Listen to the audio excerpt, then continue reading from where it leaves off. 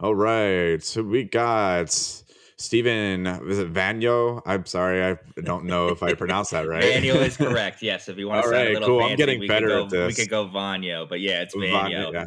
If Okay. this law thing doesn't work out, I'm going to start the greatest series of party buses of all time, Vanyo's Sweet. Vanzio. So Hey, I that's like the way I that. always That's tell people. cool. That's I'd buy into that. Mario's not going to be in today. He had something last minute come up, so unfortunately, it's just me. But Steven's from the offices of Lloyd Remick. Yeah. All right. So you are you like basically you just kind of do sports, or you do all entertainment law. So the way that we like to say is that we do any kind of representation of anybody with a God-given talent. So that's Okay. sports, that's podcast, that's social media, that's TikTok, that's music, that's movies. The way that our firm got founded around a long time ago in the 1960s, the founder of the firm, Lloyd Remick, was sitting in his corporate legal job, and he's working for like all these different insurance companies and things of that nature. He had just gotten out of the army, and one day, in his words, a hippie with long hair walked in, and he said, I need help with this contract. So from there, he noticed that the contract for the hippie, there was somebody taking advantage of him. And from there, Mhm. Lloyd just started representing God-given talents. From there, he went on to different things in theater, in boxing, in football, in music. He's most well known for being the manager of the great jazz legend Grover Washington Jr., who wrote the song "Just the Two of Us" with Bill Withers. Mhm. So from there, we've grown and expanded. We have an NFL agency side of things. We have a music law side of things. Music, I think, is our bread and butter. Both Lloyd and I have a music background, but the thing is that in today's world where everybody's kind of becoming a content creator themselves, that there's a greater amount of people that need legal representation more than ever, especially in the area of like what we in the industry call click wrap agreements. So those accept terms and conditions, those accept things. Whenever somebody accepts an affiliate partnership or something like that, they're agreeing to a much larger grant of rights than I think anybody even intended, including the people sometimes at the brand themselves. So Mhm. what we do at our practice is we have a strong music bent. We do film, we do movies, we do TV, but really like it's just anybody with a God-given talent that we provide legal advice, corporate formation, intellectual property registration, and advising, with things with copyright and trademark.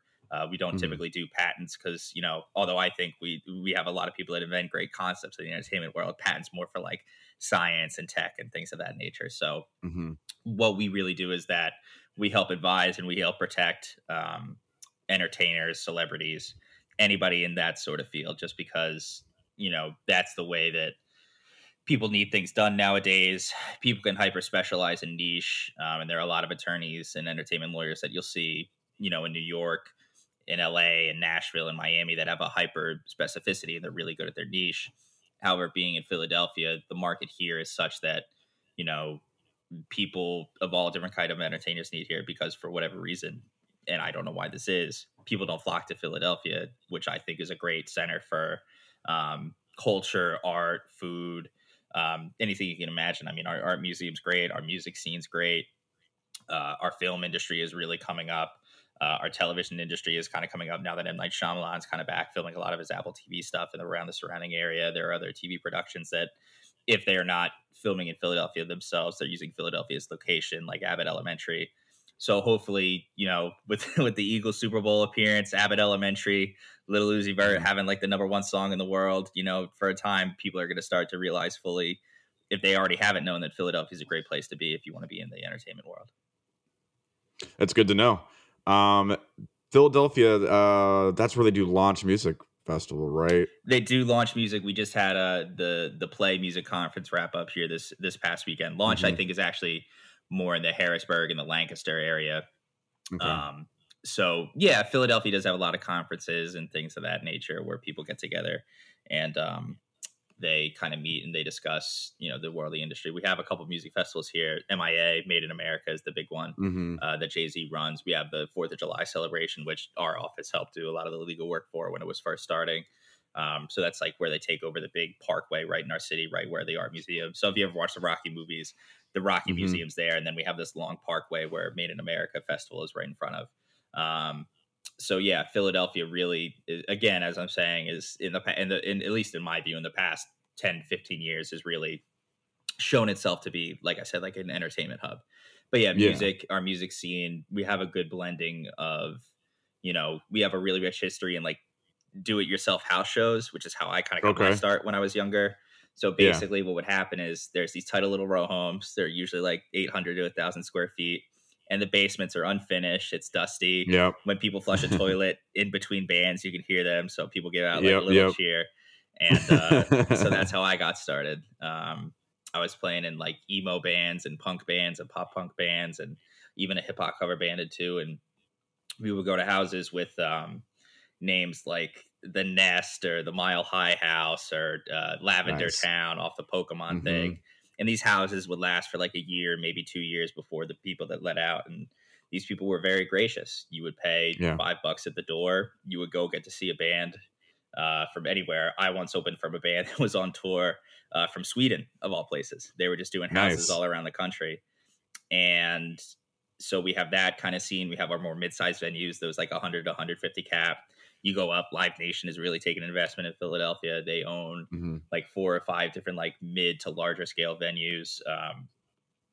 And there's, if you want to see anything, if you want to see like electronic, our club scene is great. We have like Noto, which attracts a lot of the top electronic artists. I don't think like Fred Again has played there, but I know, a lot of the different top electronic acts play there. So it's not like a scene that's like really is dominated by like one genre or another. I'd have to say like punk and hip hop are the two big genres, at least that we deal with on a regular basis. Because we also have that spillover from southern New Jersey and like even Delaware a little bit too. Yeah. So it's just like a really good place to be if you want to be in the mix. That's cool, man. Yeah, Milwaukee also does well. They did do basement shows quite a bit. There was a venue called Mosh House, and they would always have bands come through, and it was like your typical basement, just like you said. It was unfinished. You flush the toilet, you could hear it, and then gear downstairs into the basement was always a fun time because it was never like it's never a perfect angle to be able to get a huge cab down. It's always like you kind of have to pick it up like you're moving a couch type thing and then get it down somehow.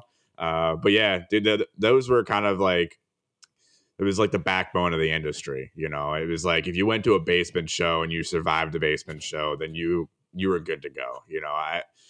I'm still convinced that's why I didn't get COVID. It's because I used to get jokes.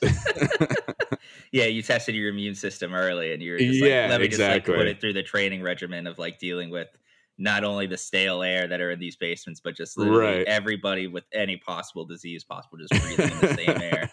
I think your listeners can't see this, but I probably still have a bump on the top of my head from all the times I hit my head on low-hanging ceilings trying to carry, as you said, like a bass cap down or a drummer. Yeah, so I'm a drummer by trade, so like the most I think I would get my bandmates to carry was maybe like a single hi-hat stand, or they're like, everybody left to take the drum throne, or the people, us drummers call it the easy throne, stuff. Others people call it the stool. Everybody else, like, I got the the 40-pound bass drum that I had to lug down, or the the Ampeg like 4x12 bass cab that we had to bring down all these places. Did the vocalist help at all, or did he just stand the good around? news is I always played in I only played in 2 bands where the vocalist didn't also play an instrument, so they always got to deal with their own gear. And That's cool. Man, the power at this house is terrible. I can't get my tube screamer to work.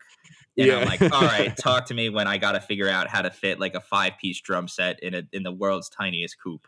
And also find parking in the city. So I love talking about musicians and musician stereotypes. Vocalists. Oh, for sure, players, same. Guitars, it's hilarious. Yeah. I'm not so arrogant to think that like not everybody should help. And I've been lucky enough that I've been played in a lot of different bands where people, I joke around a lot, but everybody helped out with the loading and the unloading. That, of course, even the girlfriends helped. That was always a great part. There you go. That's all that matters. Always carrying the gear, running the merch table, that's off like some little like folding card table. And, like, I don't know, Stinky Pete's up here and he's talking my ear off about, the Deftones. And I'm like, all right, well, I gotta finish the set. I'll be up in a second to check on you. Yeah, it's been good. That's cool, man. So you grew up in the Pennsylvania local scene, I guess. When you grew up, was it what genres were specific to it? Like, was it hardcore? I mean, I know New Jersey had a pretty big punk scene at Mm-hmm. one point, right? Yeah, so I grew up in Quakertown, Pennsylvania. Quakertown, Pennsylvania is a very interesting place. It's about an hour from Philadelphia. Um, and while it has a music scene, it has, a lot of local bands coming up. Um, for a time, it was really heavily in the pop punk, the emo, and the hardcore space. So we had a little tiny church that people would run out. Title Fight, Tiger's Jaw, The Wonder Nice. Years, Man Overboard. They would all come play this church, or they would go like 20 minutes south to Lansdale, where the Wonder Years are from.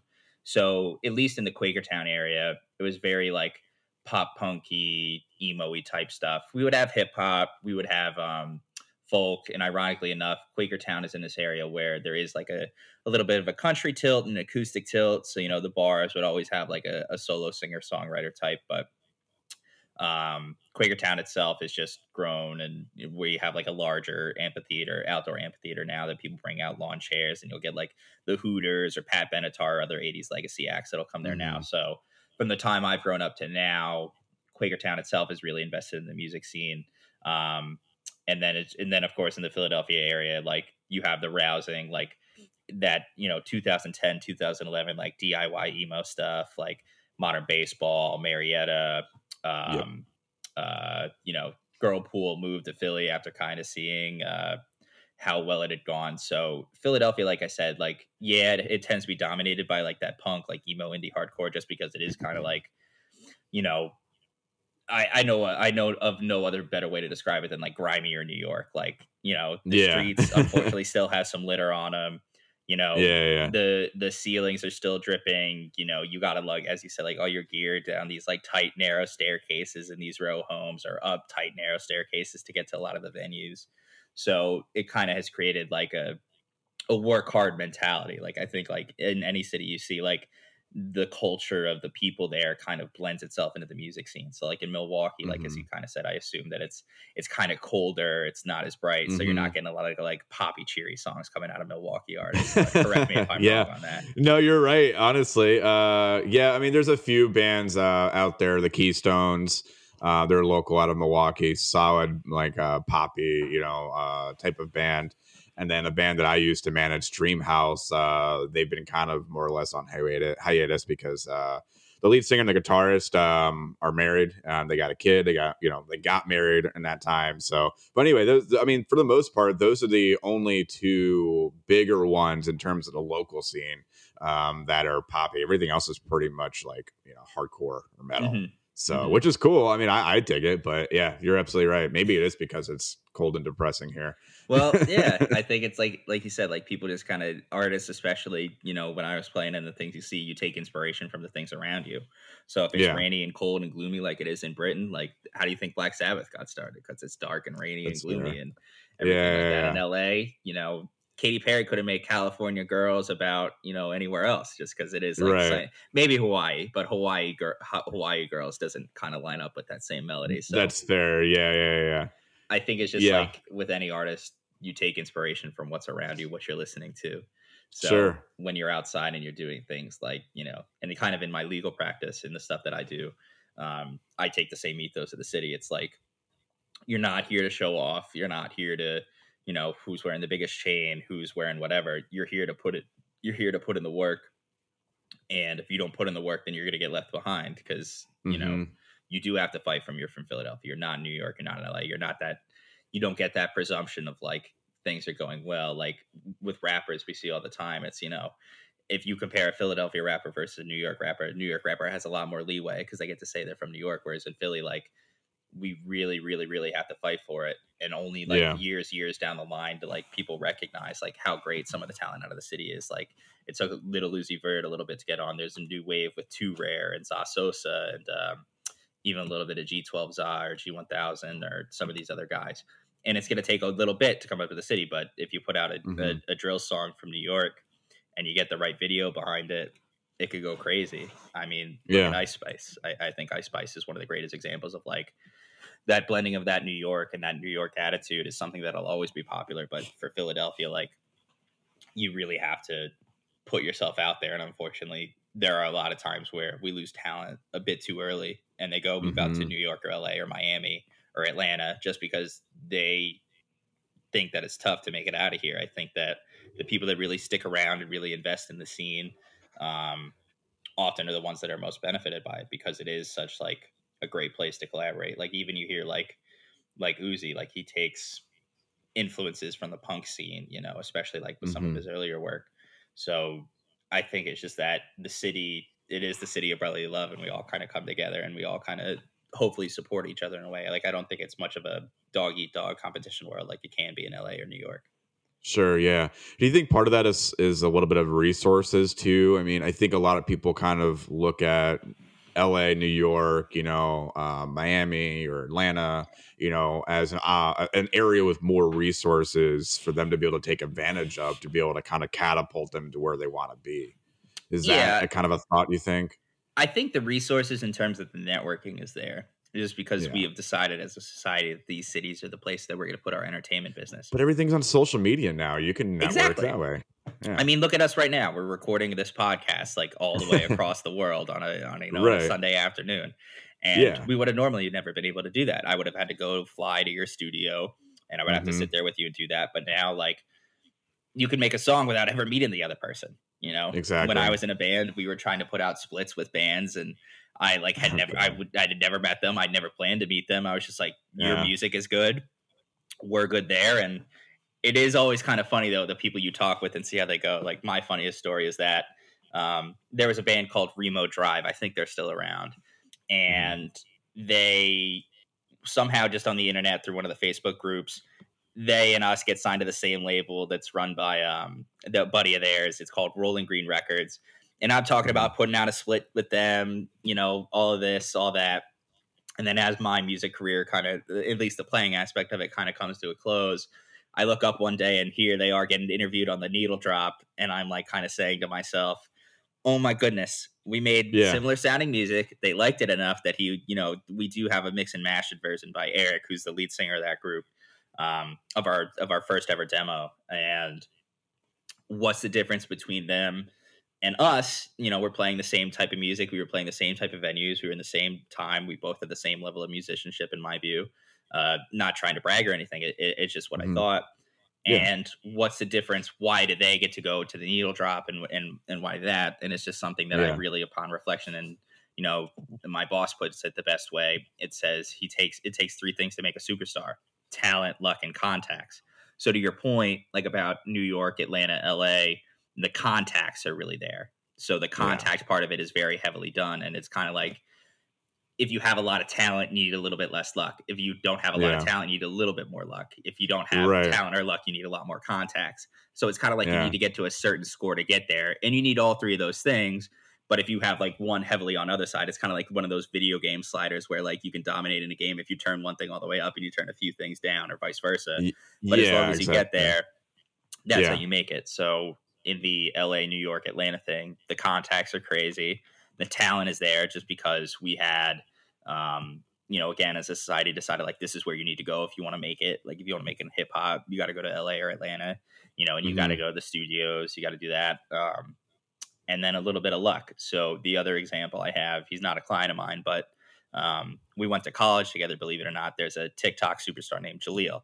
Jaleel Okay. is very Mhm. famous for doing like backflips on stage. And we went to school together and he's first starting out. And I'm listening to him and I can see some of the raw talent there, the energy there. And I'm just like, all right, well, we're in Baltimore, Maryland, and Baltimore has a good scene, but not so much for what he's doing. So I graduate. I keep track of him for a year, and then I see he moves out to LA, and then I see him pop up on random things here, there, and I later listened to an interview with him where he's like, "Yeah, I was homeless for 2 years. He was just couch surfing in LA, and one Dang. day, a little bit of luck, he runs into Pharrell. He runs into Mhm. Adam from No Jumper, and he has the talent. He meets up with a producer named Connie, and Connie and him make this great song, puts a great video to it, blows up on TikTok. Now he, was attending the Grammys. He was playing on a side stage at Made in America. And all I Yeah. remember is, him being like a dude in our tiny, college radio station studio. And I made him do a freestyle to Flavor in Your Ear by Craig Mack. Um, Yeah. So it just kind of shows to me that, yeah, like if you, unfortunately, like the easiest path is to move to one of those cities, and you do have to struggle. Like he was homeless. Like he did have, he did have to worry every day about where his next meal was going to come from. Because if you're going to put in the work, you don't have a ton of time for like a part-time job. You can't work like 40 hours a week, or you just have to give up and sacrifice other things like social life or sleep or whatever you choose. But moving to those cities made things a little bit easier for him. But at the same time, like you said on the internet, like I don't know how many times I've heard of like a people. I'm like, where'd you get this from? They're like, oh, I found this Swedish loop maker on Discord and we just connected. And I'm like, well, how'd you get the beat? He's like, oh, I just Venmoed him $50 and it was good to go. And I'm like, God. oh my goodness, you made this hit song for $50? That's wild. Yeah. So I think in terms of like growing your career, you need to be in these certain places just now until we've decided that, there's enough people and enough things to people start like investing in their own areas and their own scenes. But at the same time, if you just want to make a hit song, you don't need to go to LA or New York to do that. You just got to find the right people and the right talent on the internet. That's fair. Yeah. And get the rights. And get the rights. Yeah. Yeah. Believe me. What do you mean? What do you mean I can't take this old song and just repurpose it? It's totally my idea. I wrote the song. No. Gladys and the Pips wrote that song. You just repurposed it. You got to get these clearances. To your point, like that's one of the things that I think people, unfortunately, have lost a little respect for: intellectual property rights. You and I have grown up in the LimeWire torrent era, where we just expect everything to come for free or reduce costs. And how dare anybody decide to take things down? Bands will still do bootleg t-shirts of famous logos. Like I've seen every band in the world with the Jack Daniels spoof or the Coca-Cola spoof. Oh God. And everybody's just risking that, by law, and not to get into like a legal thing, to protect your trademark rights, you need to protect them. You need to do things like cease and desist. Otherwise you lose it. If the United States Patent and Trademark Office sees that, well, here's rampant trademark infringement, they don't really care about protecting their brand. They're not making sure that the public knows that anytime you see this logo or this name or this slogan, that it's not actually coming from this brand. If somebody were, God forbid, make a whiskey, with their Jack Daniels ripoff and it was terrible and was hurting people, well, then they're not really protecting the brand. Same with copyright. Like you said, like people are sampling things like crazy and just hoping that it works, or they're abusing beat licensing agreements, or alternatively, they're using intellectual property as a weapon. And there's plenty of stories of where a bedroom artist, not terribly knowledgeable about what getting legal rights entails, find the track online, pays $20, 40, 60, 80, makes a hit song to it. It blows up on TikTok. The record labels start calling. And then, I don't know, like this is just one example, but, and this, I believe it was covered in a Rolling Stone article, but then the record label owner goes out from under the person and just outright buys the beat. So now the record label is the owner of the beat. They can file a cease and desist because he's exceeded the amount of the license. They can take it down using the DMCA tools that every website's required by law to have that's uploading user content. And then all that artist progress is stalled because it is all on the internet. And if people can't find your music, it's super difficult. And I could, I guess, theoretically live on in leaks of the internet, but then what's the point? Because you're not making money off those leaks. You're it's the popularity and may get your marketing out there. But then you're stuck between a rock and a hard place. Do I give up everything and do I give up 100% of the publishing or, 100% of the royalties? Kind of what happened to, Juice WRLD with Lucid Dreams and Sting, he released it without Sting's permission and they knew about it. And then they're in a terrible negotiating place because if Lucid Dreams gets taken off the internet, other Juice WRLD songs don't really get found because a lot of times the first times that people found out about Juice WRLD was through Lucid Dreams. So I think what people need to understand, especially in the music industry, is like, the investment may seem a little bit pricey at first, but the penalty down the line is way, way worse. So everybody's like, well, I'm just playing basements and we get paid in a 6-pack of Pabst Blue Ribbon and $40 from the door if we're lucky. Why do I need a contract between me and my bandmates about what's going to happen? Because I'm like, because when the song blows up or when you blow up, you don't want to worry about that stuff. You want to have everything laid out Right. in the line, and everything's all good till the money starts coming in. And when the money starts Hmm. coming in, people start claiming things that they never would have claimed before. I wrote Yeah. this. No, you wrote that. I'm the reason we're famous, not you. So the importance of hiring a lawyer early on, while again, it may seem like a crazy investment because everybody thinks they only need to hire a lawyer when they get that big time record label deal, but Hmm. just making sure Or when they're in everything's right. trouble. Yeah, make sure everything's right from the rip. Is super, super important because then again, it's the easiest way to have long term sustained success. Lawyers can't prevent disputes. Like, people get mad at each other all the time. But what lawyers can do is that they can set the rules of the game early so everybody knows what the rules they're playing under. So that way your bass player doesn't get mad when they don't get all the royalties. Or if they do, you could say, look, this is what we agreed to when we were first starting, when the money wasn't there. If Hmm. you don't like it, best of luck to you, but go your separate ways. And I think that people also try to use form contracts on the internet, which God bless them. It's great to use Hmm. form contracts. They can be really, really helpful. It's a great idea that I can get $40. I can get this contract that looks legit. It has whereas and theretofore and all these big sounding lawyer Yeah. words. Yeah. But it's kind of like buying a non-tailored suit off the rack. Yeah, you're in a suit. And yeah, you look professional. And yeah, people appreciate the attempt to look professional and be professional.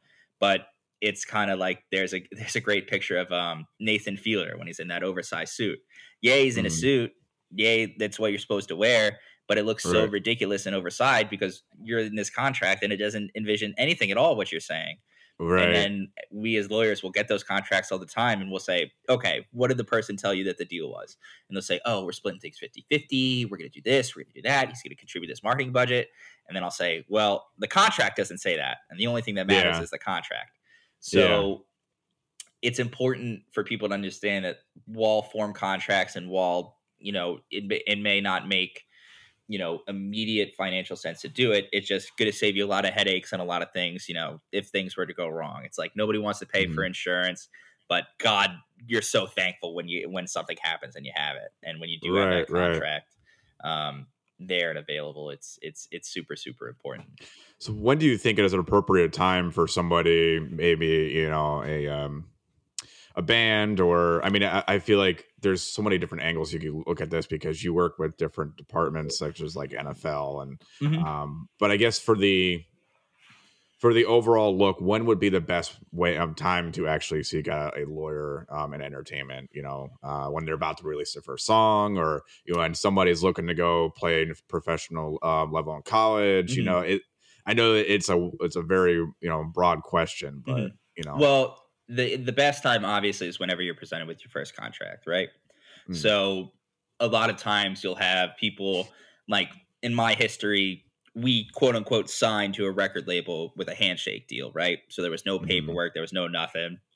And he did it and he really helped us out and he put out our music and we did work in press. But, when it comes time to enforce things, we all we have is text messages and emails, and then you got to hire some lawyer to figure out if there's a contract or not. So whenever you get your first contract is good. In your band example, um, if you're popular enough, or if you're like a solo artist that is trying to get a band, um, I think the first time you form the band, like it could be good to hire to get a band agreement. I understand that doesn't make sense.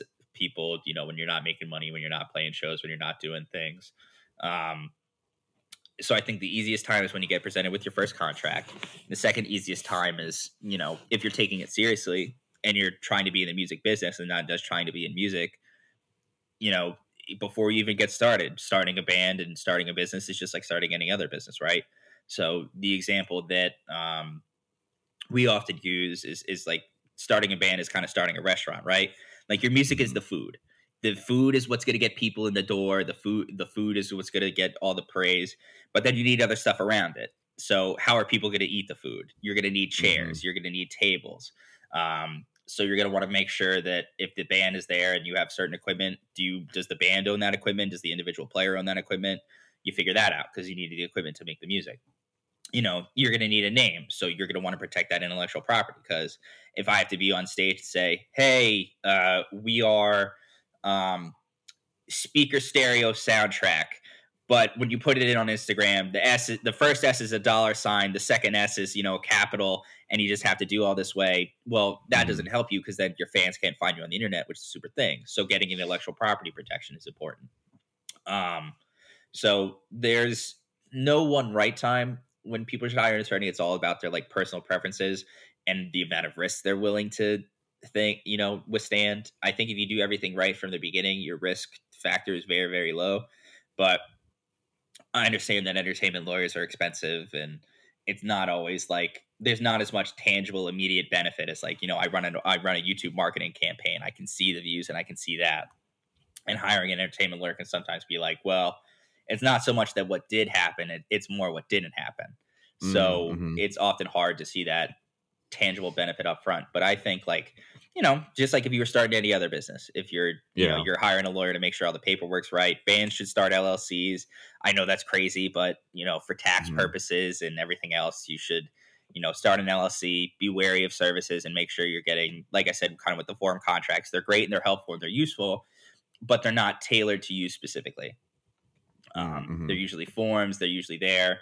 So any other service you use, just make sure that you're reading it. And if you don't understand it, take a lawyer to understand it. And maybe he or she can help fill in some of the gaps that the service may have left. There's a lot of times where people will hire a service that's really more automated and cookie cutter. And then they Mm-hmm. think they're getting more than what's actually in the cookie cutter box. And they're all kind of surprised when they run into issues. So I think a very simple answer to your question, best time is right before you get going. So that way Yeah. everybody knows the rules of the game. Everybody knows that everything's protected. And everybody knows, all right, so when the money does come in, here's how we're splitting it. All right. If, in my experience, like because I was the drummer as the band, I took on a lot of the like managerial stuff. Mm-hmm. And even like the booking act stuff. So I would book us shows. I would make sure our social media pages are great. I would schedule posts because I wasn't the one writing the material, but our understanding was like, all right, well, I'm busting my hump on the internet, DMing, house venues across the country to try to get us, a 3-day weekend tour over Memorial Day Yeah. weekend. You got to be writing kick butt songs. So when I'm doing that, I expect you to be writing. And when you have a contract and you have all those responsibilities laid out on paper of who does what, again, it hopefully prevents less animosity because people are more willing to uh, be accommodating when they know what they're supposed to do. It's just kind of like when you get hired as a job, when you start getting additional tasks that you didn't really Mm-hmm. agree to or you're not getting fully compensated for, people start to get angry, and that's how discord happens. Yeah. For sure. And I feel like some of that too is a little bit of just kind of grounding yourself and figuring out who's going to be doing the individual jobs, because in the beginning you're just kind of doing this stuff because you enjoy doing it. You want to, you want to contribute to the success of your brand. You're just doing it because you enjoy doing it. So you don't really look at it as I should be putting this down on pen and paper.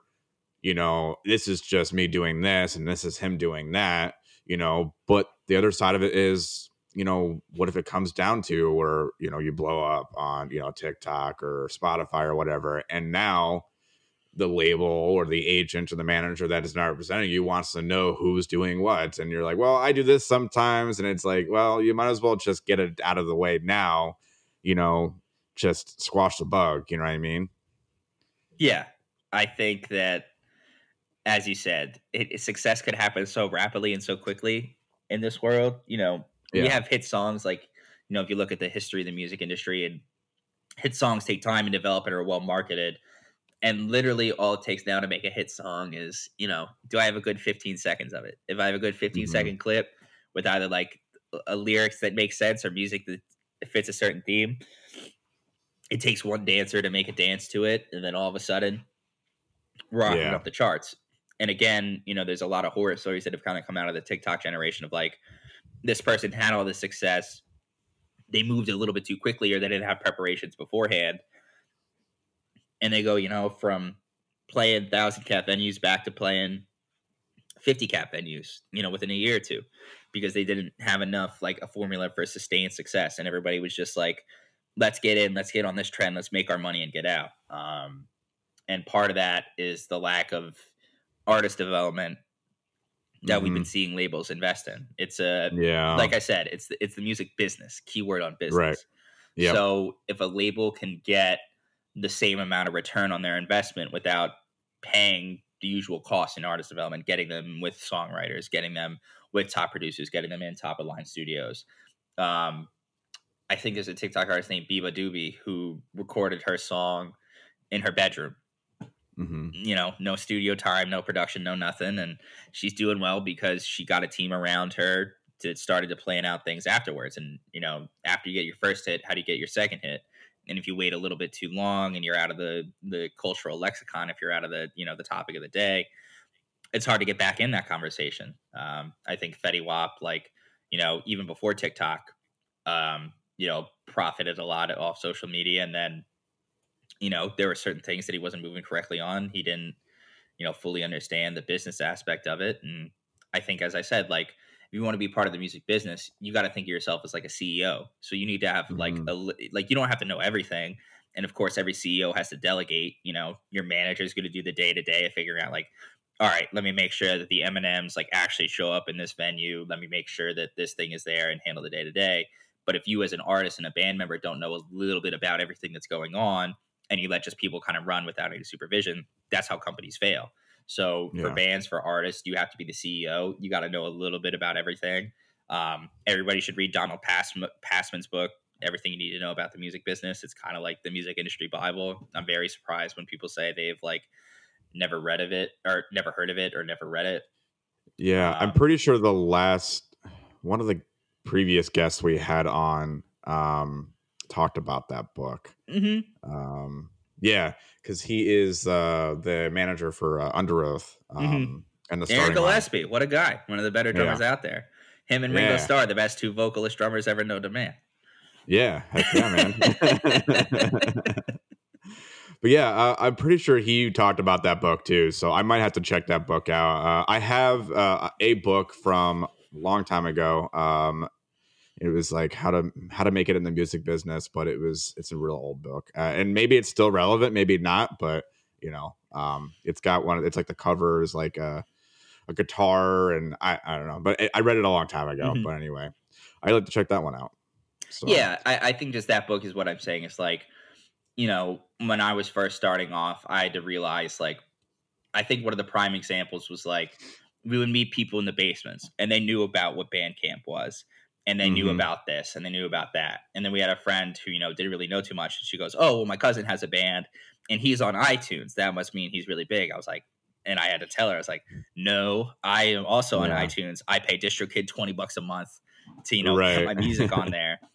yeah, So you kind of have to think to yourself, like, and that was the first thing, was like, all right, well, how do I study this? Like, what is our market? Like, who are we playing towards? In the emo bands, it's, you know, the for fans of thing is super important. So, you know, if yep, people like certain bands, like, I looked at them and I looked and see what their marketing things were, like what type of lyrical themes were in there. And I would try to, you know, sell out our band a little bit. I would make, you know, hmm and I'm just the drummer, so they never really took me terribly seriously. But I was yeah, like, all right, we yeah, gotta, you know, let's sing it. I was like, I would try to give him like pointers. I'd be like, hey, let's write a song about this. Let's write a song about that. Let's write a song about this, and try to give him there, you know, to try to help commercialize it a little bit. And unfortunately, like, that is the role of the agent and the manager and the lawyer and the booking agent is like, all right, your songs are great. And oftentimes, like, you know, we don't terribly know what we're doing a thing, but we know what sells. So hmm when they do make those types of recommendations, 9 times out of 10 is to help increase it. Cause, you know, except for a few people in the industry that get paid by the hour, get paid by the project, everybody's working off a percentage. So everybody's yeah, looking to make sure that, you know, having having 50% of great, having 50% is great, but 50% of zero is still zero. right, right, right, So for an artist, like, and a manager, and learning about this stuff, like learning about what works, learning about how you make your money, you know, whether that be through publishing royalties, signing up for ASCAP or BMI, making sure hmm that you're publishing companies right, making sure that you're getting those royalties, understanding that, you know, unfortunately, like a lot of times, because our firm has been so around, we deal with a lot of legacy artists, and they go, well, I saw someone uploaded my song and it has 1,000 views on YouTube. Well, back in my day, I know 1,000 record sales equaled this amount of dollars for me. Where is my cash? mm, And you unfortunately have to tell them, hey, you yeah, get one intesimal percentage for a Spotify play. So just because you got right, 1,000 plays is there, like, you know, the easiest example I always have is about 1 million streams equals about $3,000. Now, if you're in a band, you're splitting that down 4 or 5 ways. That's even less. So how do you turn streaming into like other revenues? How do you expand into other entertainment industries to get there? Like, Hmm. bands will still make appearances on TV shows. Bands will start their own podcasts, and they'll have other avenues of ways to make money. Merchandising is huge. Merchandise has gone from the simple T-shirt to like whole fashion lines or out there Yeah. things like I saw some rapper was giving out stress balls, and I'm Oh, like, that's cool. and I was like, stress balls, like that's I've never seen a band logo on that before. Yeah. I remember, again, when we were younger, we did a lot of DIY things. So I saw that, and I'm a little bit ashamed to admit this, but Yeah. we saw that a lot of people would smoke. We were like, why is nobody here in this dingy basement? Oh, they're all Yeah. in the backyard smoking. And the Yeah. common Yeah. Yeah. phrase in between sets, like, hey, you got a light. So we decided that we're just gonna get a bunch of lighters, and we made a little Yeah. design on paper. We used Mod Podge and like a sealant, Yeah. and we Yeah. would put our logo on lighters. And Dang. that It's was smart though. yeah, and that was kind of a thing that we did. We figured like, Yeah. the other thing that people don't often realize about merchandising is it acts as an advertisement for your group. If your merchandise is Hmm. real cool and people will wear that t-shirt, or if it's real soft and people wear your hoodie everywhere, people will Hmm. find out about the band through that. They'll be like, oh, that's a cool sweatshirt. What is that? Is that from like, whatever? Is that from Macy's? No, it's Yeah. actually from this band. I saw them here and here. You should go check them out. And at least for us with the lighter concept, we figured like it wasn't going to be something that was going to be easily thrown away, like a business card or whatever, just kind of crumbled up in somebody's pocket. You leave it in the Hmm. wash, it's there. The lighter is going to be put into place. So even if people don't smoke cigarettes, like they'll still use it for candles. Candles are big now. I think, Yeah. I'm at my Yeah. house Yeah. right now, and I think we have 7 candles to go through of various gifts that Yeah. my girlfriend and I have received. And Yeah. we just thought that what's going to be a long lasting thing that's going to have a cheap point of purchase. So we would go to Walmart and we would get a 7-pack of them for like $5. So the profit, and like we would sell them for $1. So the profit margin wasn't great, but we figured it's not so much just a way to break even or a way to make money, and you can kind of worry about that when you're a bit bigger. But as a younger act, like everything you need to be doing is about creating a buzz any way you can, whether that be through a crazy video or just great music. Ultimately, like I said, like in the restaurant example, nobody's going to come to your restaurant if the music stinks, or if the Hmm. food stinks. So if the music stinks, like that's what you should always be focusing on the most, like making the best product possible. But after that, it comes to other things. It comes to your marketing, comes to your advertising, it comes to the experience of your live show. Even if like you're still a smaller act, there are things you can do yourself. Like my best friend created his own lighting rig. So he was playing basements or smaller venues, and he figured out how to code a timed lighting rig. So like when he has his in Hmm. ears and he has his backing track, the lighting will go there. So now, yeah, he spent a lot of time learning it and figuring it out, and that was some of the benefit that COVID had, where you could take that time and he'd be locked away in his little office, and I would just see various flashing lights and silence. I thought something spooky was going on, but luckily it Yeah. wasn't.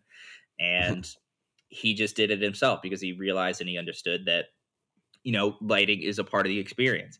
It seems so stupid.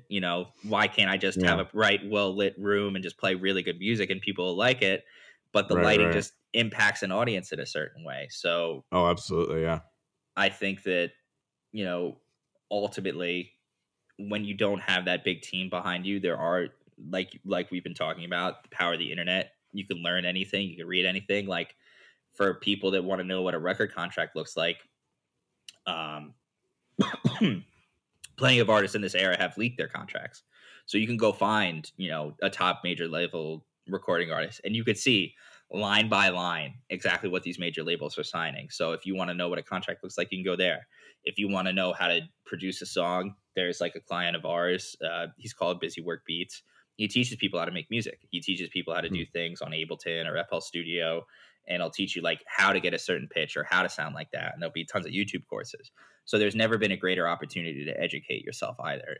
People we run through like, well, I don't know how to do this. Well, have you taken some time to look into it and do that research? And Yeah. if you don't know how to do it and you don't want to do it, figure out like what's your budget for getting somebody to help you out. And I think that the other thing I want to say is that be wary of bad information. There's a lot of people that'll put themselves out there as these experts, as these people that'll help people out, and we'll get told one thing and then you go to somebody else and they're like, that's not at all how it works. So yes, while Mm-hmm. there's a great opportunity to learn elsewhere, just look at the credentials and look at the experience of the people you're talking to and see if they know what they're talking about. Yeah. So kind of going back to TikTok, because I know that's the one of the bigger platforms when it comes to releasing your music, next to Spotify, Instagram Reels, that kind of thing.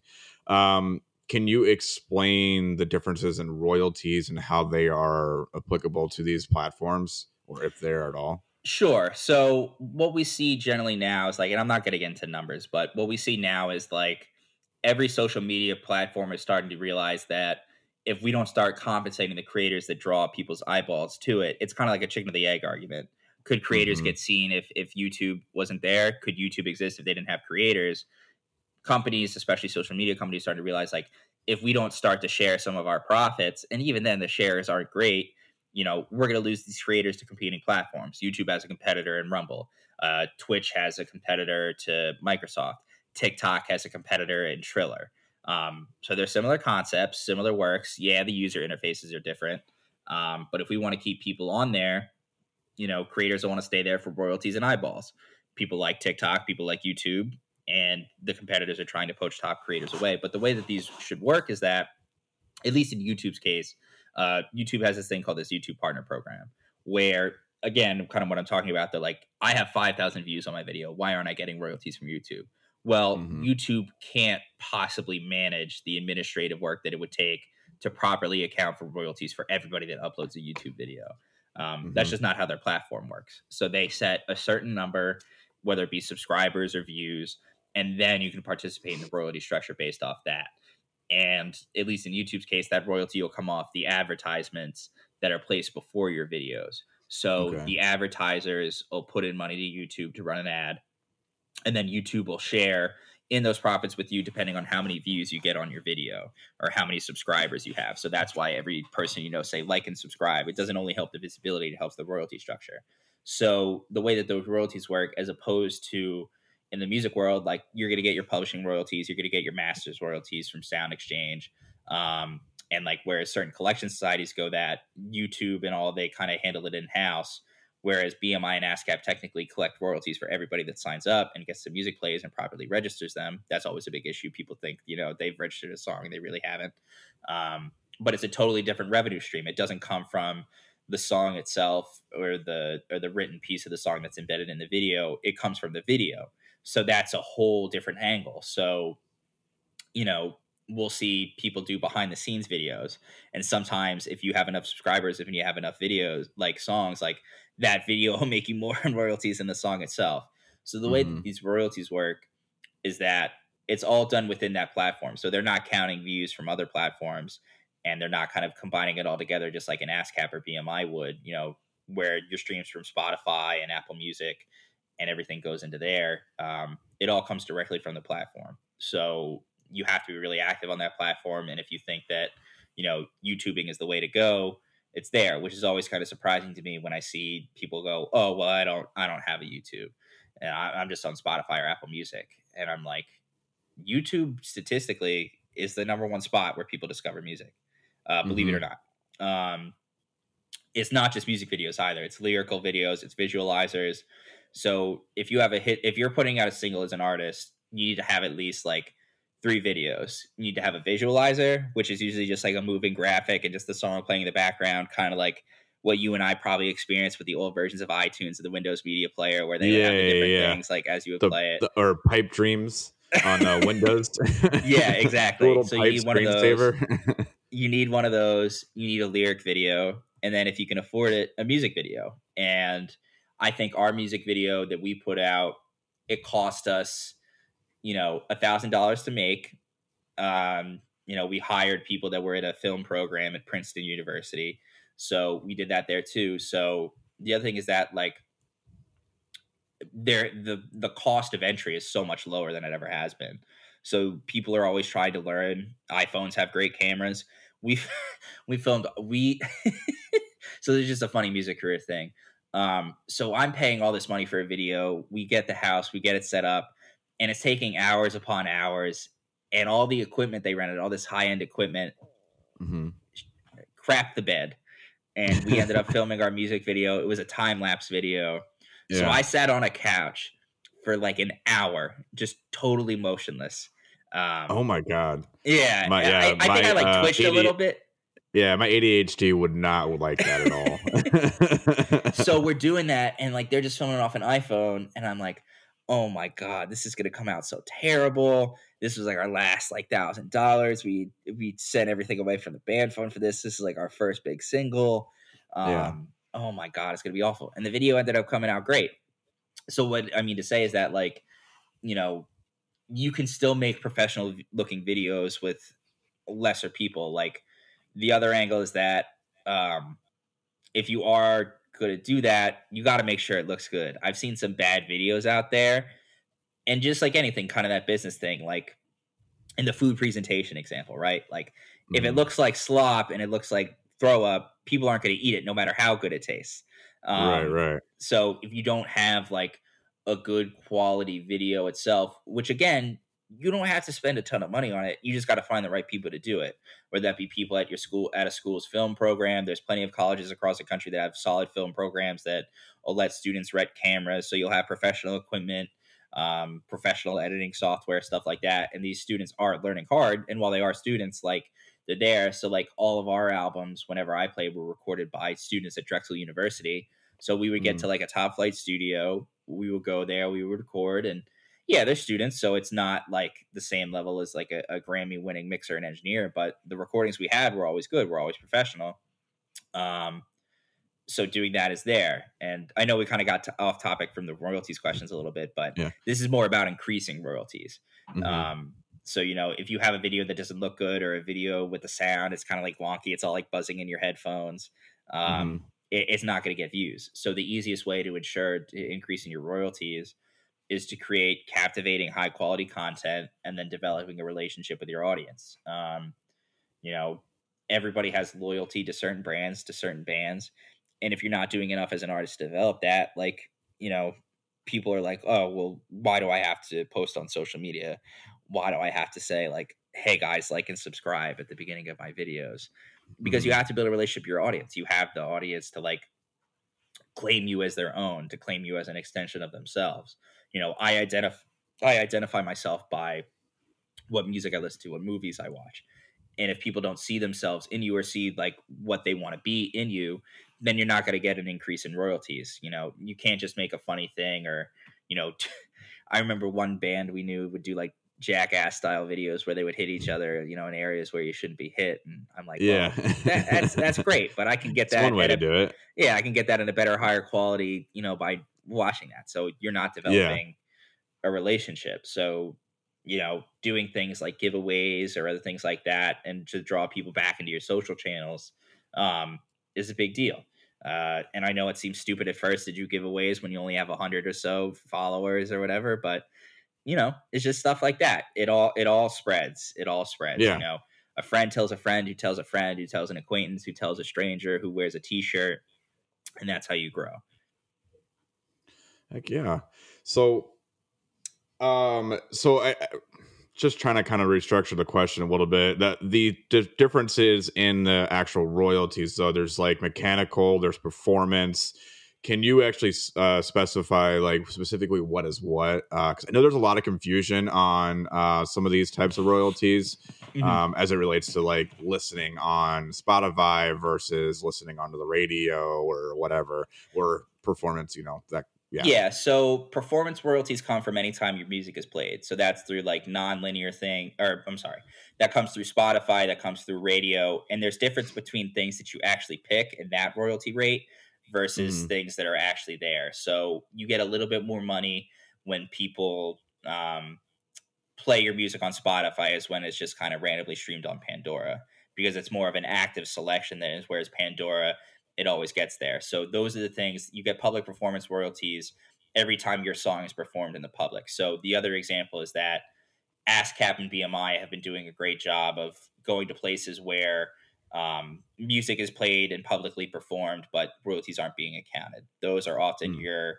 coffee shops and your bars and restaurants. So that's where public performance royalties come from. In the case of what I'm saying, is like we see a lot of bars, and people don't know this. People think that if I have a personal Spotify account and I just hook it up to the aux cord at whatever, then that's fine and I'm good to go because I paid for Spotify for the access to that. That's not necessarily the case. Bars and restaurants have to get a specific type of license from ASCAP and BMI. It's called a blanket license because they have to pay a different rate just because of the sheer amount of people that hear it. So the royalty rate for just a single play on Spotify from a personal account is different than that of a larger place. Mechanical royalties are set by the copyright board, and they are set at a certain number. I think it's like 0.0009. And that comes from any time that your song is used. So mechanical royalties, and that's what you need to do if you want to profit off a cover. So there's a difference between like a remix or a sampling and a cover. Mechanical royalties often can come from people that are covering your song. So if they do that, so you can get a mechanical license, and as long as you're not changing the materials of the songs, you as an artist can profit off a cover. Like a lot of times what we'll see is like, well, I put out this cover and I got a DMCA takedown. I was like, well, did you get a proper mechanical license? No, I didn't. All right. Well, all right, go to Harry Fox, go to one of these agencies and they'll get it for you. So mechanical licenses are sort of like public performance licenses. And they allow people that are just sheerly playing the song, and that's a rate that's set by anybody that's doing the song themselves. So that comes more from like the sound recording type of thing. So there's a new thing that's been found called the Mechanical Licensing Collective, and that's different than BMI and ASCAP. So BMI and ASCAP, the way that the law considers, they consider a song of like two parts, right? So there's a written part, if you were to transcribe the music into sheet music, and then there's the master recording. The master recording is a sound recording. So like we both could be doing like Blink-182's Damn It, and if I'm the writer of that song, I get different royalties. So if people do like 8 different covers of it, I still should get royalties because I wrote the song itself. Whereas if I'm just doing the sound recording of it, I'm not getting ASCAP or BMI royalties because I didn't write it, but I still should be getting, master streaming royalties from Sound Exchange or things like that. So the way I don't mean to interrupt you. So the master, if you recorded at a studio, and the contract that was negotiated was the sound engineer owns the master, and then you own the rest of the song. Is that another example as to how they could get royalties based off of your master? Or yeah, so sometimes producers get royalties. Sound engineers just usually get paid like a flat rate based on the hours that they put in, or just sometimes people just do it at a flat rate. They'll take the risk of like doing a little bit more extra work than it actually entails, or sometimes they'll actually come out on top, and what they mark up is like a 5-hour thing they get done in 3 hours. So producers will usually get like a 2% royalty on the sound recording itself. And then they'll have a letter of direction for Sound Exchange that says, hey, I own this portion of this, please send me my royalties there. So yes, I think for every artist, they should be protecting their publishing royalties. That's the most popular. And we see now that a lot of people are selling their catalogs. So when you see like a headline that Justin Bieber is selling his catalog, it's not so much that he's selling the sound recordings themselves. He's selling his part of the publishing. So publishing can apply, and you can get publishing money when people sample your music. So in that Lucid Dreams example, Sting gets 100% of the publishing because they took that hook from him kind of verbatim, and he was in a strong negotiating power. The other angle we see in your example about the difference in sound recording between the written music, I think the best example to explain this is Taylor Swift. So when Taylor Swift had her catalog of masters sold, not her publishing, Big Machine, her old record label at the time, sold all of the master rights that they had to Scooter Braun. And Taylor Swift was unhappy that Scooter was going to get a portion of the royalties. So Taylor re-recorded all of her albums, which she has the right to do because of the fact that she wrote the songs. The masters are different. Her voice is different. The sound instrument is different. But now Taylor can make money off the master and not just the written portion of the music like she did. I don't know the specifics of her deal, but it was there. So even though the songs are essentially the same, like if you were to put out, Hey Steven by Taylor Swift, that's my favorite of hers, that written music is the same in Taylor's version and in the previous version. But now Taylor Swift can make money off the master itself. So when you're writing a song, you got to think of it as those two parts, like the sound recording and the publishing. The publishing pays the best and has the most chances for exploitation, whereas the master could be done thousands of times by different people that have different rights to it. In the electronic world, Mm-hmm.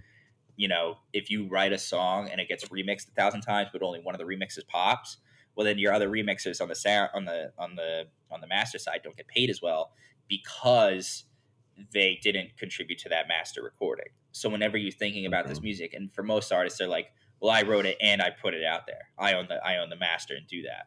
And the law considers, if you're without an agreement, if you did contribute an original idea to the work, then you're considered an author of it, at least under copyright law. So Okay. being able to do that and have those different streams of income are important. So yeah, I think the basic type of royalties you as an artist should be concerned about your mechanicals, which are through the Mechanical Licensing Collective, which is a different organization than ASCAP, BMI, or Sound Exchange. Your master royalties, which come through Sound Exchange, and then your publishing and writing, which are two separate sides of the pie, but they're both administered by BMI and ASCAP. And again, people think that if I get 5,000 streams, I should be due royalties. Unfortunately, the royalty rates are so low that you're not really seeing real money off of that. So that's what I'm saying. Everybody's magic word is publishing, and that's because it applies in pretty much every scenario. Whether you're releasing a song on the radio, whether you're sampling it, whether you're having a sync license for it to attach it to a commercial or a film, all the Mm-hmm. publishing rights have to be cleared.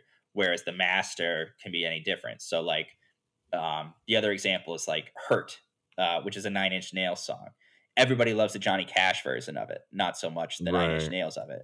So because Right. Nine Inch Nails likely has the publishing, and I don't know this for a fact or not, I don't know if they sold it recently or whatever, but because Nine Inch Nails has the publishing of that, even though Johnny Cash's version is the one that everybody loves and gets played, they're still making money off of it. So still Right. writing songs um, is the best way to ensure royalties. So if you're putting out covers a lot, yeah, you can make a little bit of money off it, and even you can do parody songs, and you can make money like Weird Al, and it was Mm-hmm. actually a big issue of the music industry for a long time. A lot of publishers were a little bit upset that Weird Al was making this money essentially off their songs, and they weren't really getting a Yeah. piece of it because Yeah. the law does consider it a bit different, even though it's a good example.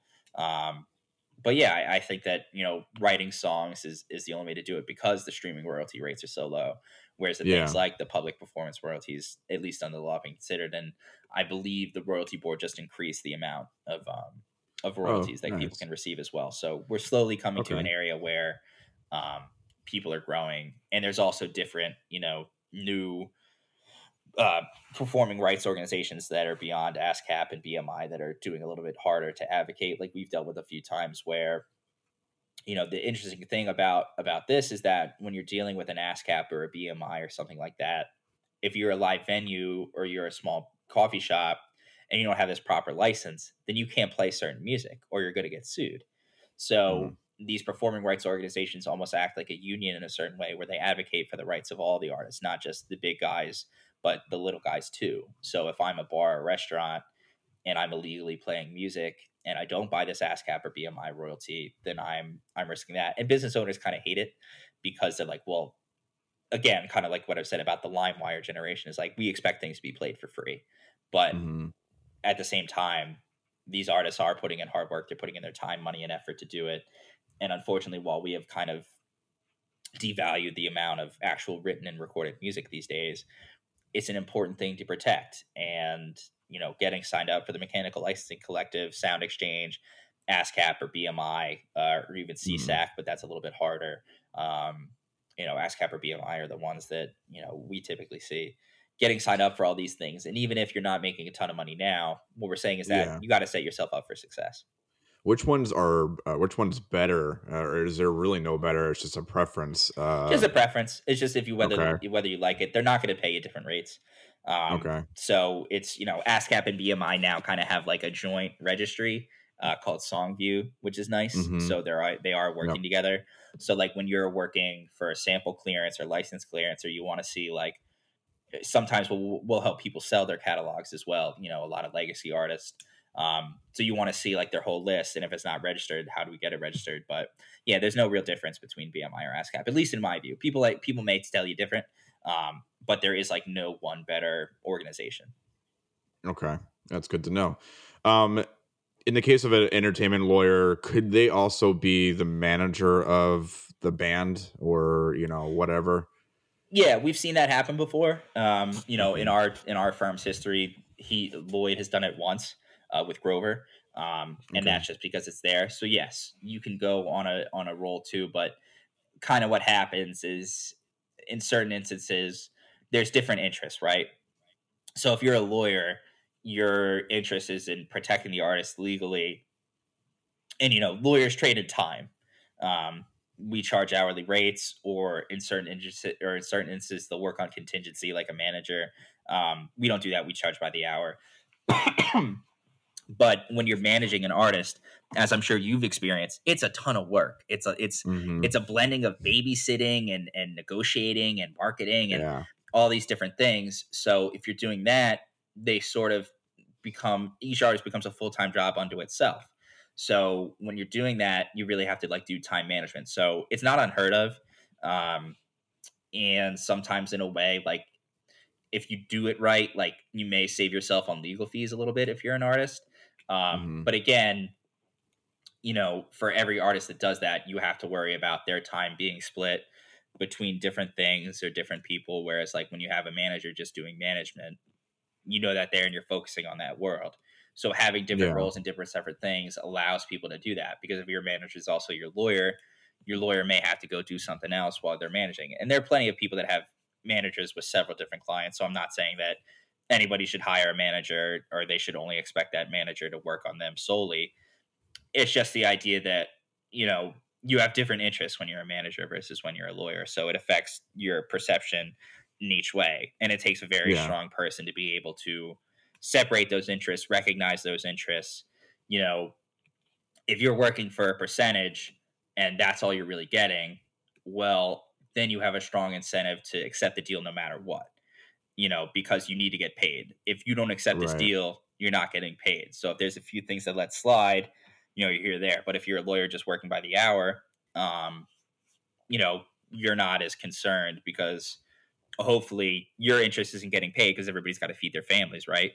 Mhm. So being able to have that different aspect of it, and when you're not just working on contingency, at least in my view, I'm not disparaging any lawyers that do it this other way, but working off the percentage offers some different incentives. And again, people can recognize Mhm. that and work against it and Yeah. make sure that they are protecting their clients. There are plenty of lawyers I know that do it that way and they work off a percentage, but there is that incentive at the end of the day that, like, if this deal does not close, I do not get paid. And I'm lucky enough that, we're at a firm where, you know, we're not so desperate that we need to do that.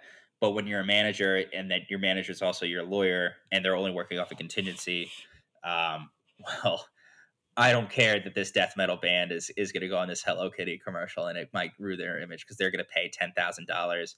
I'm going to Yeah. get 1,500 off it, and I can pay my rent and my lights this month. Yeah. So there's different incentives, but I will say that yes, people in Philadelphia, I know of lawyers that do that, New York and LA and in Nashville Mhm. and Atlanta. I know lawyers that have their own record labels.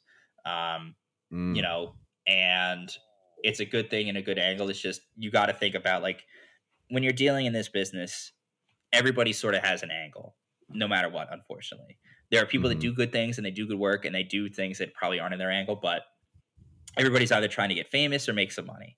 So whenever you're meeting with somebody, you got to think, well, what's in it for them? If you have for the acts that you manage, you're managing them because you enjoy their music and ultimately, like, you believe that they're going to be worth your time, effort, and energy. So your angle in that is like, yeah, you're helping them, but you're also like going to get a percentage of what they make, which is important. And that's Yeah. why, you know, there's that too. So other people may just like, if I'm starting a record label, some people do what I call a spray and pray approach, where they sign anybody and everybody, and they're not going to put a time into artist development, but they'll do some of the managerial stuff and make sure the music gets out there. And all they need Yeah. is one or two of them to pop. There are other people that are just like putting all their eggs in one basket, and their angle is that they get attached and they get signed, and you know even when you're in the outskirts of anything, you got to worry about people getting poached. Loyalty Yeah. is in any entertain, like we were talking about at the beginning of the podcast, like we do different types of entertainment work, And the one commonality I see across film, TV, TikTok, music, football, loyalty is in short supply.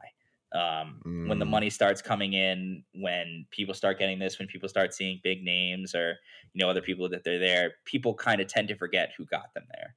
So if you have an yeah. artist and they make it big time, they'll tell their manager, their agent, uh, "Hey, thanks for everything you did, but I didn't really need you. You were just kind of along for the ride, and you were helping me out. Anybody could have done that because I'm the greatest thing I'm the greatest thing in the world, and Yeah. if nothing happened for me, it But then when nothing happens for them, it's never their fault. It's the manager's Yeah. fault. It's the agent's fault.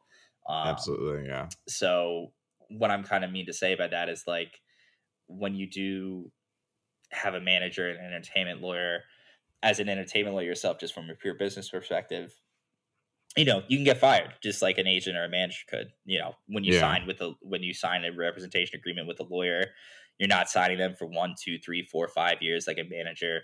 There's no sunset clause that a Hmm. manager has where they can get a certain percentage of earnings for all the work that they put in when they weren't getting paid. Now that things are hitting, but you can get fired at any time. So as a lawyer, you really have to make sure that you're always looking out for your client's best interest. And while I have seen people done it, and luckily for me, everything I've heard from Lloyd and his relationship with Grover is that Lloyd was able to sort of separate the two things. And yeah, he was like making sure the lighting was right as the tour manager, but he was also making sure that the contracts were right behind the scene. And that's because he developed a close personal relationship with Grover, and he cared about as a person, as an individual. And he's one Mm. of the people in this industry that I've seen that like genuinely cares about the people he works with. They're not just names or numbers or anything like that. Like everybody has sort of a right to chase their dream. And while it may not work out for everybody, all we can do as attorneys and is to help guide people and give proper advice. And as a manager, all you can do is like make sure that all the ducks in a row are as best as possible. You pester that artist with like, hey, like we got to get to this studio time. Hey, we got to get to this gig. Hey, I really need you to post this video. And sometimes the artist will be like, oh man, I cannot do another TikTok video. I cannot Yeah. do it. But you're like, this is what you are as a manager, is like you're playing your role. Everybody has a role to play. And when you start to blend the roles and you start to blend the lanes, different competing interests and conflicting interests come in there, and it's not always the best serve. So, I mean, again, I'm not trying to disparage anybody that does it. It's just my personal view on the subject. Sure. So I'll ask one more question, then we'll kind of end the podcast. Running a little later than usual, but I love the conversation and so much good Good. I information. hope your So we're gonna listeners have to, like it too. yeah, we're gonna have to have you back on again. Get more information out there. Um, what are some of the costs that are associated with getting a lawyer for something like just building a contract? Sure. So some of the costs that are associated with lawyer, it depends on what type of doing. If you're trying to start from scratch in a business, um, I'll talk about sort of the way that we do it generally. Um, so what we'll do is that we'll take what's called a retainer. A retainer is an upfront payment, and the way we do it, at least, is that we work off it based on our hourly rates. So if you want me to draft an agreement between you and your 4 band members, you come to us, and at least the way we do it, we'll sit down with you for an hour, free of charge. If we have interest, again, we trade in time, so we don't take everybody that gives us a call. But we'll sit down with you an hour, and we'll kind of talk to you, and we'll figure out. And it's almost like not quite a trial, but it's it's pretty close. We just sort of Yeah. pepper the people with questions. We're like, all right, well, do you do this? Do you do that? And it sounds so Yeah. simple and so stupid, but um, we have to do that. So then we figure that out, and then we create a priority list of like, all right, here are like the 5 or 6 legal things you think we need. Lloyd sort of sits down and figures out like, all right, here's how much time I think I need to spend on this. Steven's the younger guy, so I'll give a lot of the like grunt work to him to save the client some money because my hourly rate is less than his just because of the experience he has, doing this for like 60 some years. Um, Hmm. so then we'll sit down and they'll pay the retainer, and then we'll work off it based on our hourly rates. So that thing could be super small depending if it's just like a single contract that they want us to do.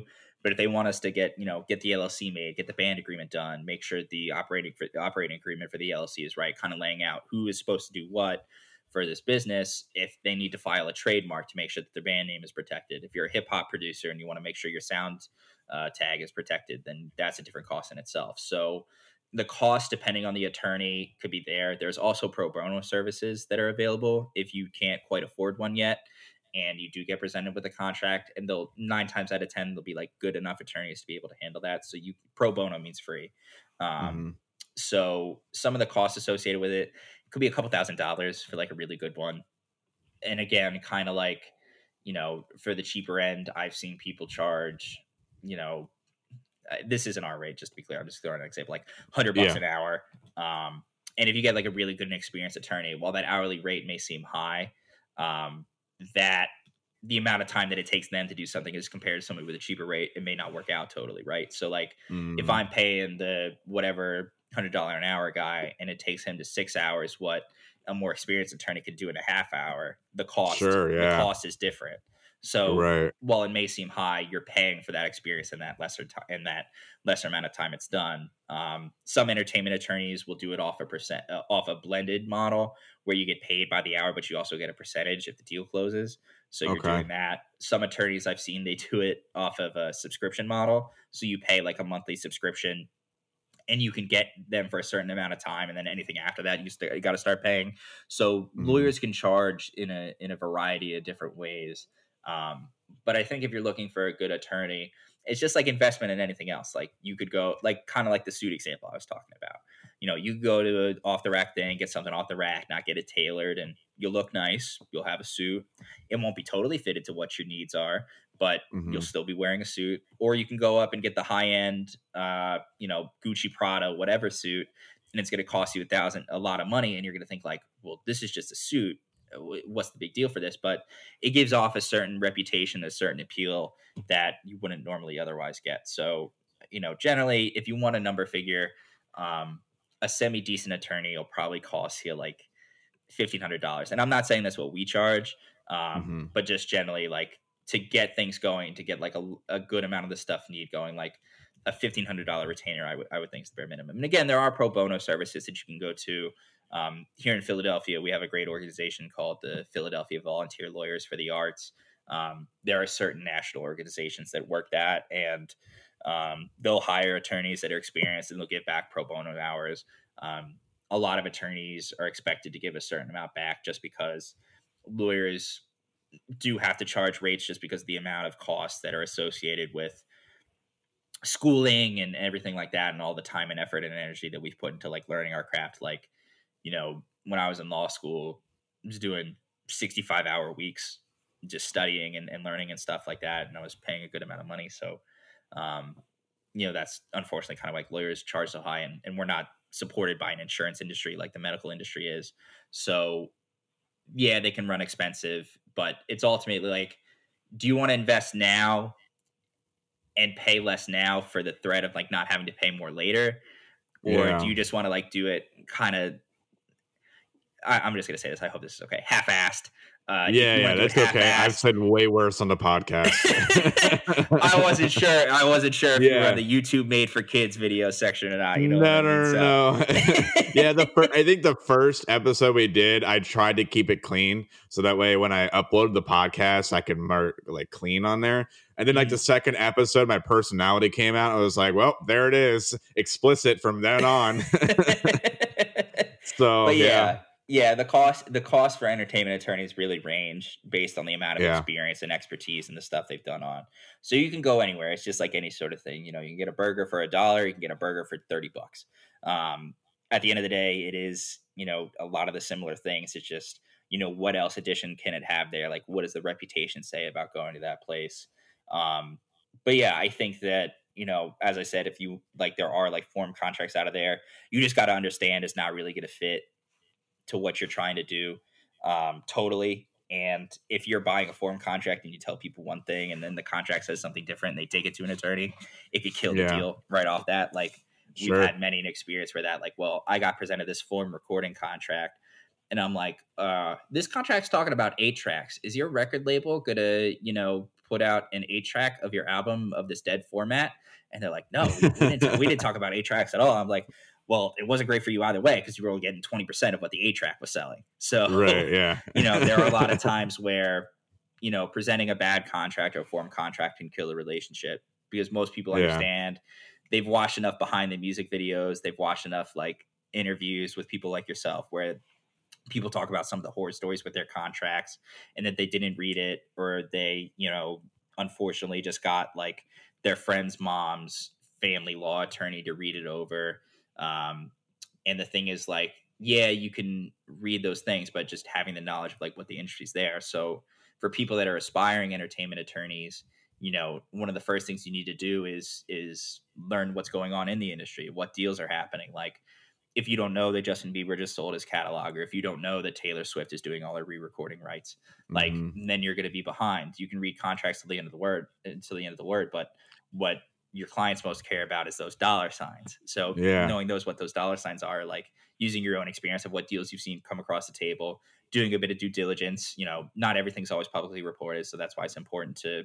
I think the Day to Remember 5-album lockup contract example is a good one too. Oh, yes, yeah. And everybody thinks like, well, no, it's only for an album. I'm like, well, the rest of this paragraph says that they have 4 irrevocable options. Revocable means like you can't revoke it there. And then, and they're like, well, I get to keep my masters. And I was like, this line that says they own it in perpetuity.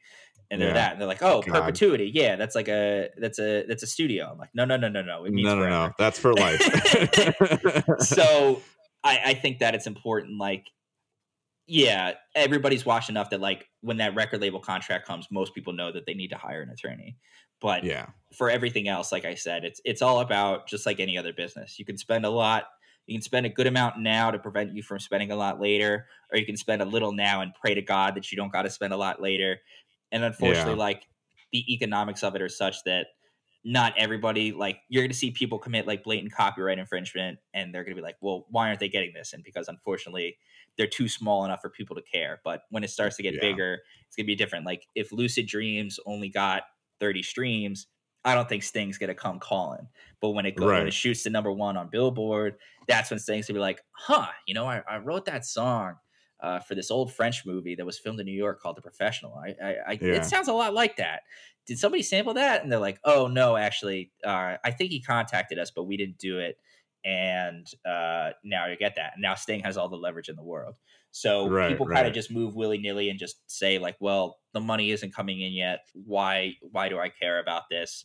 I have a good relationship with my manager. We don't have a contract. And then all of a sudden you see this lawsuit pop up. And then all this dirty laundry is getting aired out because a lot of these lawsuits can become public and all the pleadings are there and you have to write it in such a way. So, and I'm talking, of course, about the Chance the Rapper manager situation in which the manager had to sue to get a percentage and everybody's there. And then you're getting called out in a lawsuit. So that manager his rest of his business is going to be based off the fact that he helped bring Chance Rapper up. But when the lawsuit response says that this manager was doing that or doing this, or like, there's another lawsuit example where this is in the music world, but I believe it was a staffer at some film company, and they put it out there that this staffer watched Netflix for 20, for if she was there for 8 hours, she had Netflix and Friends on for 7 hours. And in the lawsuit, it makes it seem like, this person just didn't do their job and they were just eating popcorn and Netflix all day. And then the lawsuit says, no, I just kept it on for background noise because it was a show. I actually did my work. And then you don't know who to believe because, in the news cycle, people only read certain things. And you can't always prevent lawsuits, but having the contracts out in advance is super important. And that's why I think it's important to, take the time. Just like any business, there's going to be startup costs. One of the good, important startup costs is to hire a lawyer. And I understand that not everybody wants to do that right away. But it is such an important thing that, and granted, I'm an entertainment lawyer, so I think everybody should hire one. But at the same time, like, I remember in the music days, it's just like you're struggling to get by. How do I split up this 6-pack of Pabst Blue Ribbon between my 4 members? Who gets the extra Pabst? Well, it's got to be me because I was the one that was lugging the bass cap down the basement. Well, no, I did it this time. It can be difficult and seem so stupid, but just getting it done early will save you so much trouble down the line. And that's what lawyers do. They help protect you. They help advise you. But ultimately, at the end of the day, it's all we are. All we are is advisors, and we can help. But it's up to the artist to do that. There are plenty of great examples of artists getting advised or players getting advised one thing and they don't listen and they think that they know better. And they go a certain way, and it doesn't always work out. One last example I'll leave you with is one of my favorite uh, intellectual properties examples when it comes to a name. Um, there was a R&B singer in the early 2000s named Bobby Valentino, who in all of his hit Mm. songs, he would go, "It's Bobby Valentino." And that's Yeah. important because when I hear that song, I'm like, oh, that's Bobby Valentino. Yeah. What he didn't realize, well, I guess he sort of realized, I don't remember the exact full details of the story, but Bobby Valentino was already an artist in Britain, and he had a record deal, Oh. and the record labels had told Bobby Valentino, "Hey, we have a trademark for this, and if you keep using the name, we're gonna sue you." Yeah. And willful infringement of of trademark carries with it a certain damages thing. So he was facing 6-7 figures for using this name. Now, Bobby Valentino can't go back and change the lyrics to Mrs. Officer or the recording song, but he has to change his name now. So now he goes by Bobby V. And if I search Bobby Valentino on the internet, yeah, I may still find that stuff, but it's going to take me a minute to find it streaming. And with Yeah. the lower attention span of the day, you're not always going to take the full time if you can't find it in those first few clicks. So had he heeded his lawyer's advice, or had he like taken the thing seriously and made sure they had a name that made sense, not just like, well, I've already done this, I'm just going to kind of take my chances and do that, maybe his career would have turned out a bit different. Yeah. So I think like, when people pick a band name, they're like, well, I made this E a 3 and that way we're totally good to go. I'm like, that's not how the law works. Yeah. The law is not like social media where it's like, as long as I don't have the exact same spelling, it's different. Like trademark, you could be sued for anything that would create what's called a likelihood of confusion. So if a Hmm. consumer would be concerned about like whether this Bobby Valentino on this Little Wayne song was the guy from Britain or the guy from America, which could theoretically happen, you could sue over that. So if you are going to do things like parody T-shirts or things like that, it's just as important to make sure that you have all the legal rights to it. Because the other angle is that all these platforms have certain policies that say if you're a repeat copyright infringer, you're going to lose everything. And Yeah. you'll see, especially in the YouTube world, people get strike downs. Sometimes they're not always valid, but at the same time, it's like all the hard work you put in, and you're relying on this platform for all your views. They have all the Hmm. power over you when you do that stuff, and all it takes is like 1 or 2 slip ups, and here you go. You have to start from scratch. And again, with people's attention spans, they're not always going to be like, all right, well, I got to go find this band or this YouTuber, and I got to put a 0 for this O and a $sign for this S, and I got to have like 3 underscores. Um, and it's difficult. I'm not saying it's easy, but a lot of times when I remember when we were starting our bands, we're like, oh my god, that name's taken. This has like 5 Yeah. words in it.